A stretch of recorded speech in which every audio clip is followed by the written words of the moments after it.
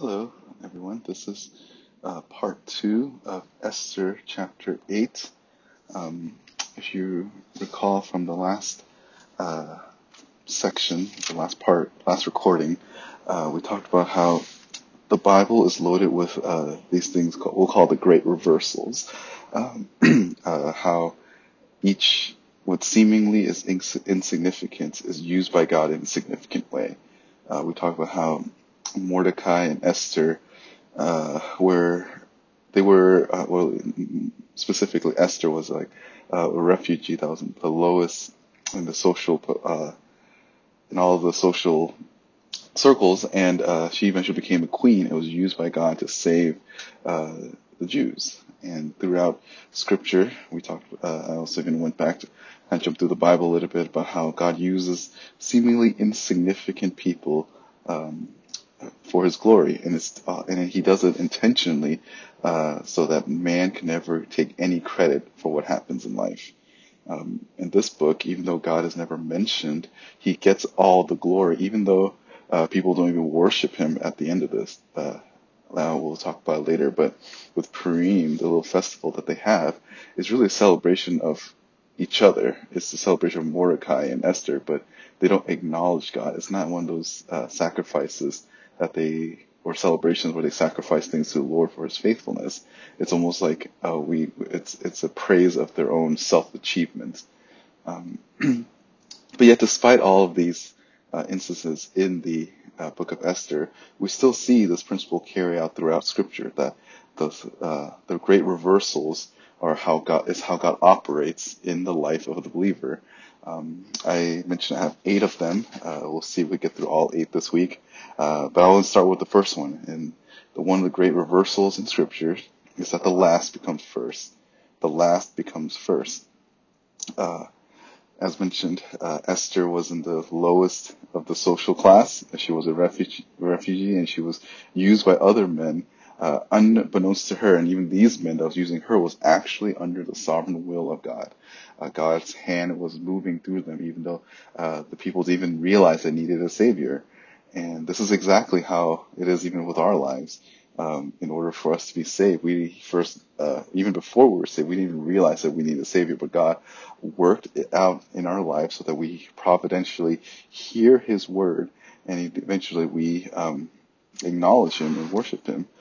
Mark chapter 9, verse 35, should be familiar to most of you, where it talks about the disciples were arguing over who's the greatest. And Mark 9:35, Jesus tells them that they need to have a childlike faith. Sitting down, He called the 12 and said to them, "If anyone wants to be first, he shall be last of all and servant of all." Taking a child, He set him before them, and taking him in His arms, He said to them, "Whoever receives one child like this is mine. In my name receives me, and whoever receives me does not receive me, but Him who sent me." So He uses this illustration of a child and a childlike dependency in the way that this kid in the lap of Jesus is someone that constantly in desperate need. That's the state of how all Christians should be. Later on in Mark chapter 10, verse 42 to 45, they have the disciples again were again debating amongst themselves, and Jesus tells them that chapter 10, verse, let's see, 40, yeah, 40, oh, sorry, 41. Hearing this, the 10 began to feel indignant with James and John. Calling them to Himself, Jesus said to them, "You know that those who are recognized as rulers of the Gentiles lord it over them, and their great men exercise authority over them. But it's not this way among you, but whoever wishes to become great among you shall be your servant. Whoever wishes to be first among you shall be slave of all. For even the Son of Man did not come to be served, but to serve, and to give His life a ransom for many." So again, this is Christ stating that this is the mark of a Christian, that true greatness in the eyes of the Lord is not based on status, it's not based on recognition, it's not based on anything that we can achieve. But true greatness is serving and humbly submitting yourself, to putting yourself last, putting everyone else first, This is in Philippians 2, where Paul writes that we need to prefer others as more important than ourselves. Romans 12 as well, Paul writes that we need to give preference to one another. It's this Christian-like attitude to always think lowly of ourselves, and put others before us. And one final reference in the New Testament, Matthew chapter 20, verse 25 to 28. Jesus called them to himself and said, "You know that the rulers of the Gentiles lord it over them, and their great men exchange authority over them. It is not this way among you, but whoever wishes to become great among you shall be your servant. Whoever wishes to be first among you shall be your slave. Just as the Son of Man did not come to be served, but to serve and to give his life as a ransom for many." Again, this is just a cross-reference to the Mark passage. And if you want to see God's work through your life, you must be a humble servant. You must view yourself lowly. Pride is often prideful people are often people that rarely see the goodness of God. They rarely see how God uses them to achieve his end. That's what's one of those, I guess, the negative in the book of Esther, is that no one there acknowledges God.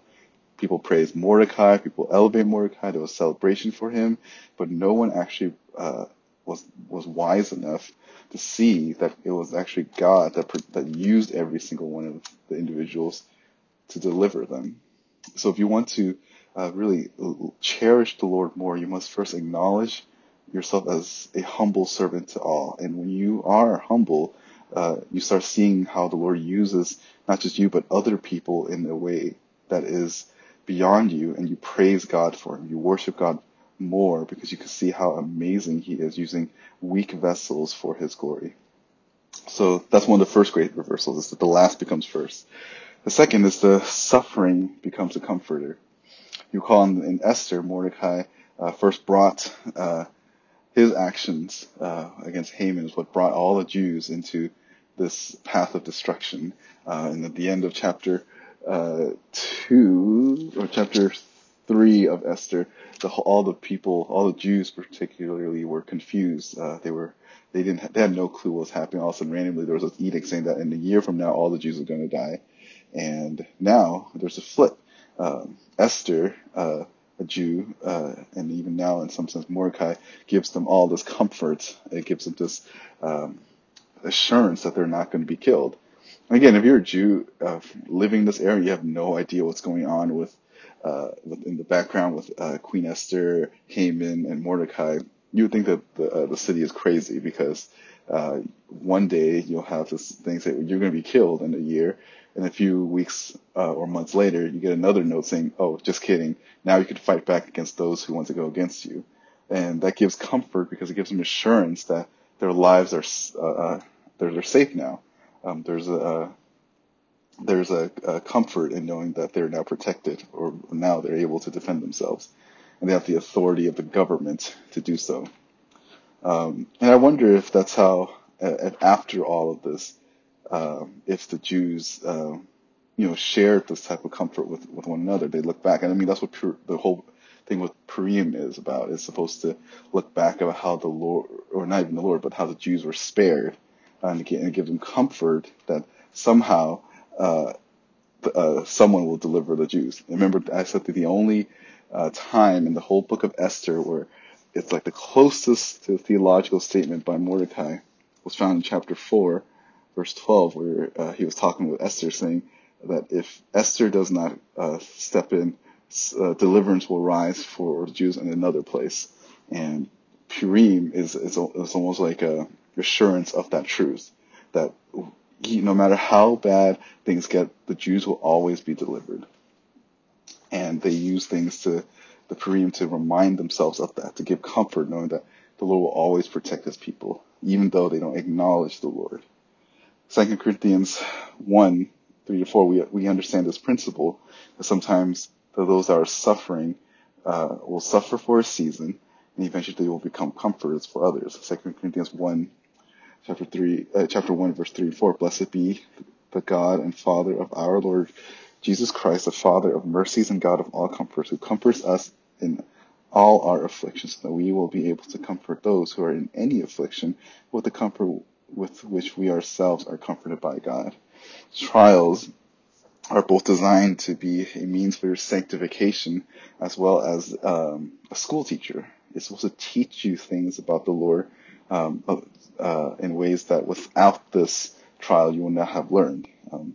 We see God's goodness in giving us comfort in those trials so that in time God will give us the ability to comfort others. I mean, even when we look at this whole COVID-19 thing, I remember, if you recall, several weeks ago when Bill gave the church family meeting Devo, he made references to those in the past who went through other types of financial turmoils or other types of great catastrophes, and they went through it. And it's always amusing to me that some of the people that worry less about this are the elderly people, because they're like, oh, we've been through something similar like this before. This is nothing new to them.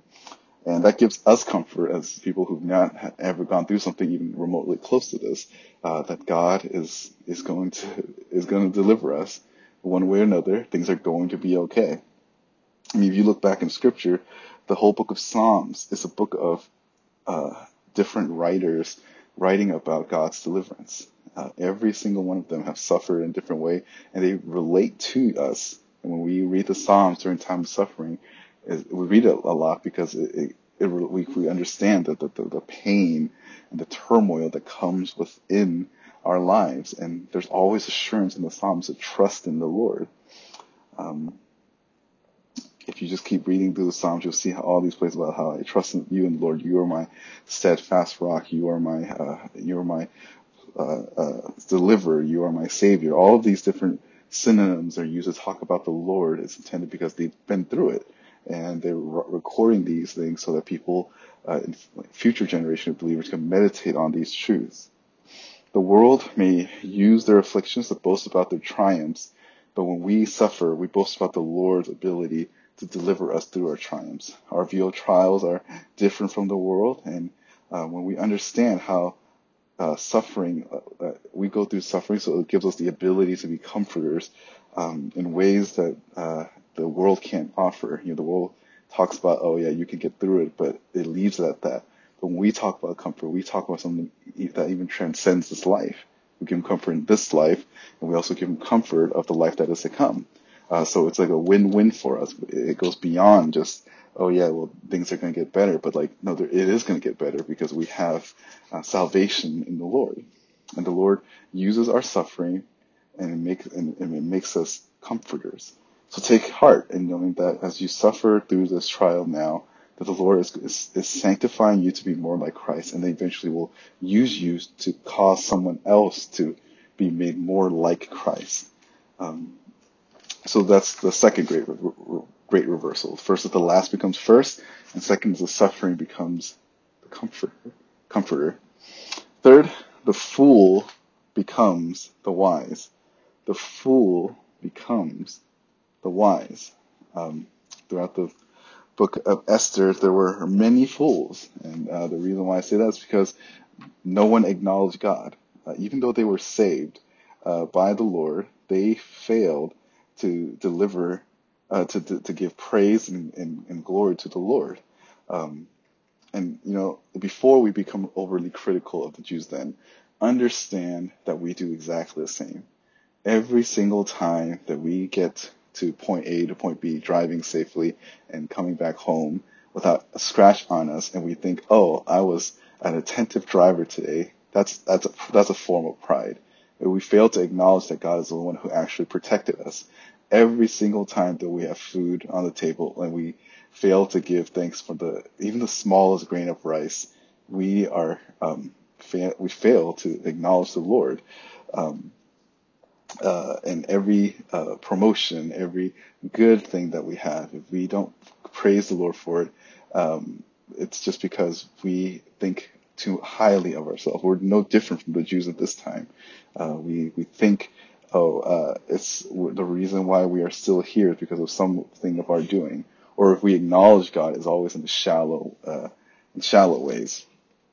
So and I've even said this earlier when we were going through the book of Esther, that sometimes we see our sin best in other people, and I think we see that here. We see the sin of failure to acknowledge the Lord in the life of all the Jews here. They all failed to acknowledge God. But we can learn from this. We can learn that, okay, we don't want to be fools. We don't want to just have a celebration called Purim and that's it. We don't want to make some sort of holiday. That we go beyond that. We want to be people that declares the goodness, the gospel. And we understand Christians now are perceived as backwards and foolish. The way that we view creation, the way we view sin, the way we view gender, in every sense, in everything in regard to morality, we're seen as fools.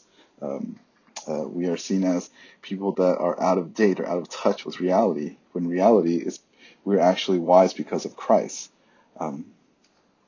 Psalm 14, verse 1 to 3, this is again a familiar psalm to all of us, tells us that the fool, let me make sure I read it right. The fool has said in his heart, there is no God. They are corrupted. They have committed abominable deeds. There is no one who does good. The Lord has looked down upon heaven, upon the sons of men, to see if there are any who understand, who seek after him.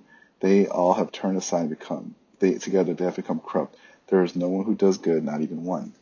See, the fool is someone, biblically speaking, is someone that, there's actually two ways the Bible describes a fool. And one is someone who refuses to acknowledge God. And the second one is what Paul describes in 1 Corinthians 1, where he says how the foolishness of the gospel is what we preach.